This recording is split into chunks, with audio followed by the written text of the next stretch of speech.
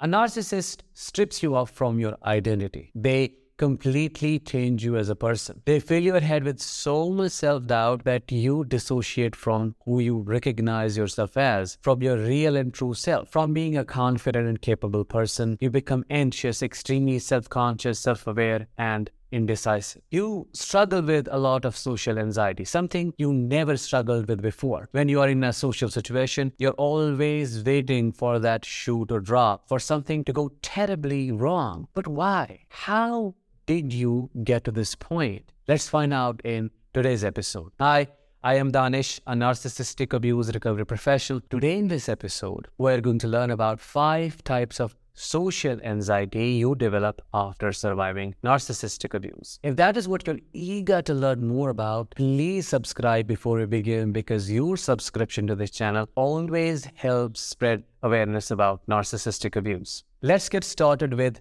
number 1. You automatically believe you have done something wrong when you notice a mood shift in the person you are interacting with. Back then, when you were in the narcissistic relationship, you had to be hyper vigilant. You had to be hyper focused, and you had to hyper fixate yourself on the narcissist's emotional state, because there was a lot of unpredictability. The narcissist's mood decided how everyone else in the environment is going to feel. Their mood was very, very volatile. They would rage at any moment. They would blame you for anything at any time. There was no predictability. There was no control whatsoever. Consequently, you had to adapt to that environment. You had to walk on eggshells to prepare yourself for what was to come. You had to read their body language, their facial expressions. You had to pick up on their tonality to know exactly what was going on in their head and body, and prepare yourself for the collapse. Brace yourself for the impact. And your readings of their emotions were pretty accurate. You were always right, spot on about how they were feeling, because when you read the situation and you predicted something to happen, it would always happen. So for your brain, reading someone's emotional state and then predicting the outcome is almost like a fad. It's like, okay, that is how it is going to be always. And that is what trauma looks like. Now that you're physically out of that relationship, mentally you are still getting out. Because trauma is timeless. It takes a lot of time for your nervous system to reorient itself to the present environment, to the safe environment, which is why you get triggered so often. When you are with this new person, maybe they are feeling something that has nothing to do with you. Maybe it's a personal thing, or maybe there is no mood shift at all. You are overreading the situation, you are perceiving a threat, and you are getting triggered. You're apologizing, you are crying, you are having a panic spell, you are getting really anxious, and they do not understand what is going on with you, which is what creates a big hindrance for you to get social, to connect with your friends, to connect with people, because you're always afraid that something like this is going to happen. And that is why it is not advisable to tell a survivor of narcissistic abuse, you should go out, you should meet some friends, you should start dating, you should see people. Why are you isolating yourself? Because now they do not know how to function. They do not know how to be. I can't count how many times I have heard from survivors, I don't know how to be anymore. I have completely changed as a person. Have you felt the same way? Let me know in the comments. Number 2, always waiting for the right time to bring up something, because you're afraid if you bring something up, something that is not easy to talk about, it would lead to a fight. Why is that the case? When you were with the narcissist, there was not even one single time when you were able to have some kind of communication with them like a mature human being. No matter how non-accusatory you were in your language, no matter how kind, calm, and compassionate you were in presentation of what you were trying to get to them, they always turned it around. They turned the tables on you, and it all turned into a big fight, a big conflict. And at the end of it, you were distraught. You were torn apart, and you were broken into so many pieces emotionally. And that traumatized you to your core. At that point, your brain classified communication in the relational context as a source of pain, which is why now at this point,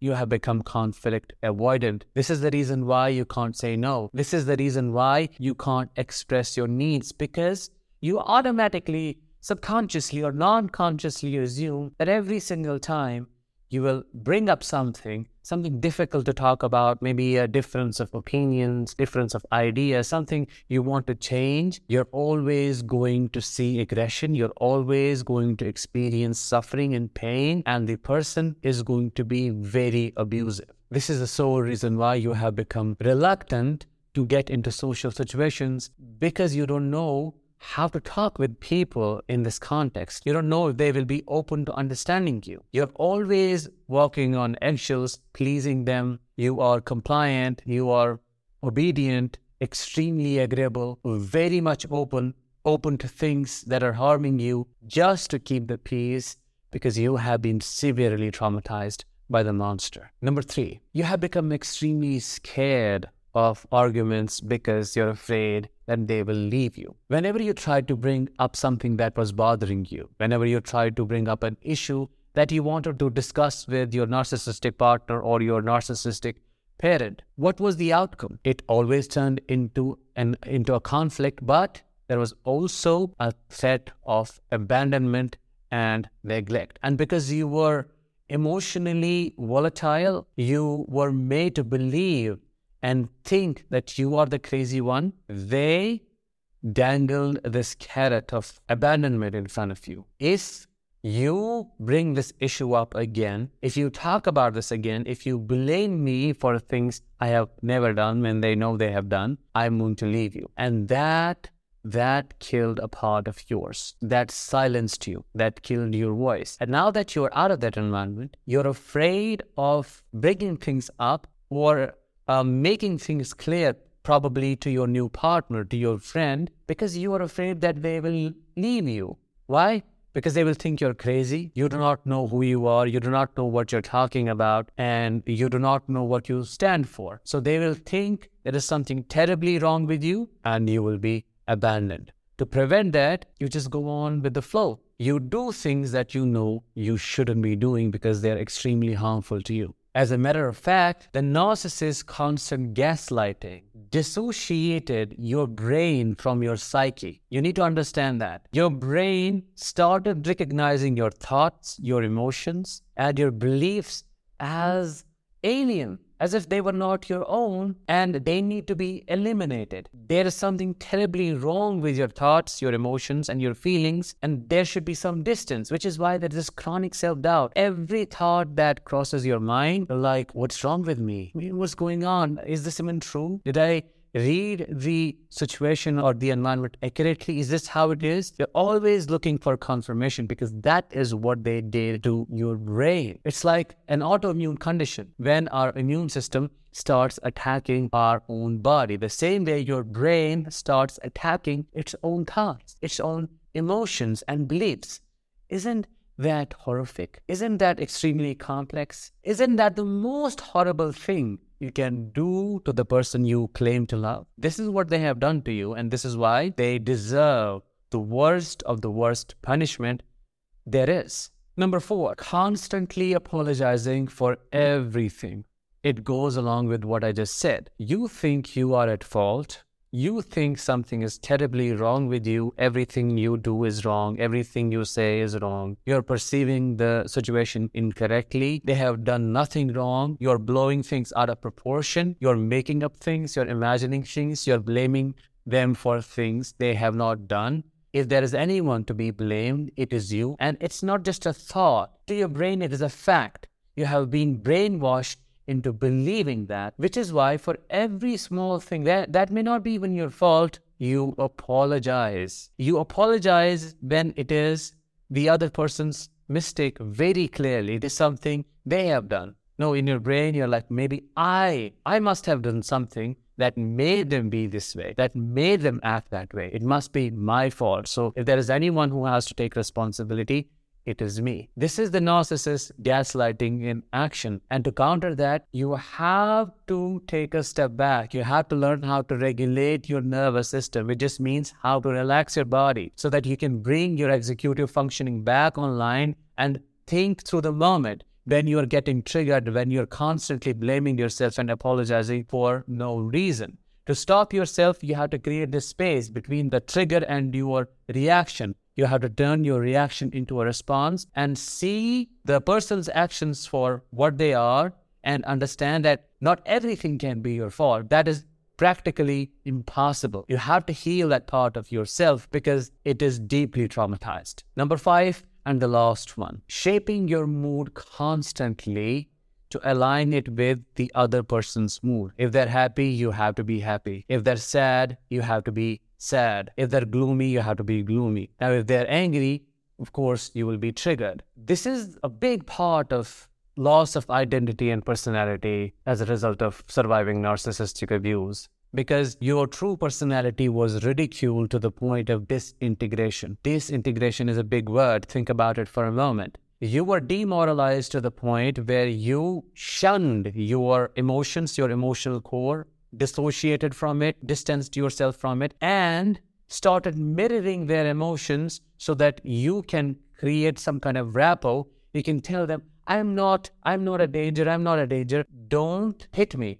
Don't make me suffer. Don't abuse me. This is a form of fawning. And when you were with a narcissist, you had to do it because that was the best survival mechanism. That is what prevented a lot of pain. Copying their emotions, mirroring their emotions so that they can leave you alone. But now that you are with these new people, when they're happy, you can't be your authentic self because you don't know if there is any space for that. You don't know if that is acceptable at all. You don't know if they will be upset to see your true emotions. So you just kind of go along with things. It's like a form of shape-shifting, but not narcissistic shape-shifting. It is out of fear. You do not know how they will react if you were to show your real emotions, your real self. So you kind of change your mood constantly to keep the peace, to just go along, and you're never able to fully and authentically connect with the person that you're trying to interact with.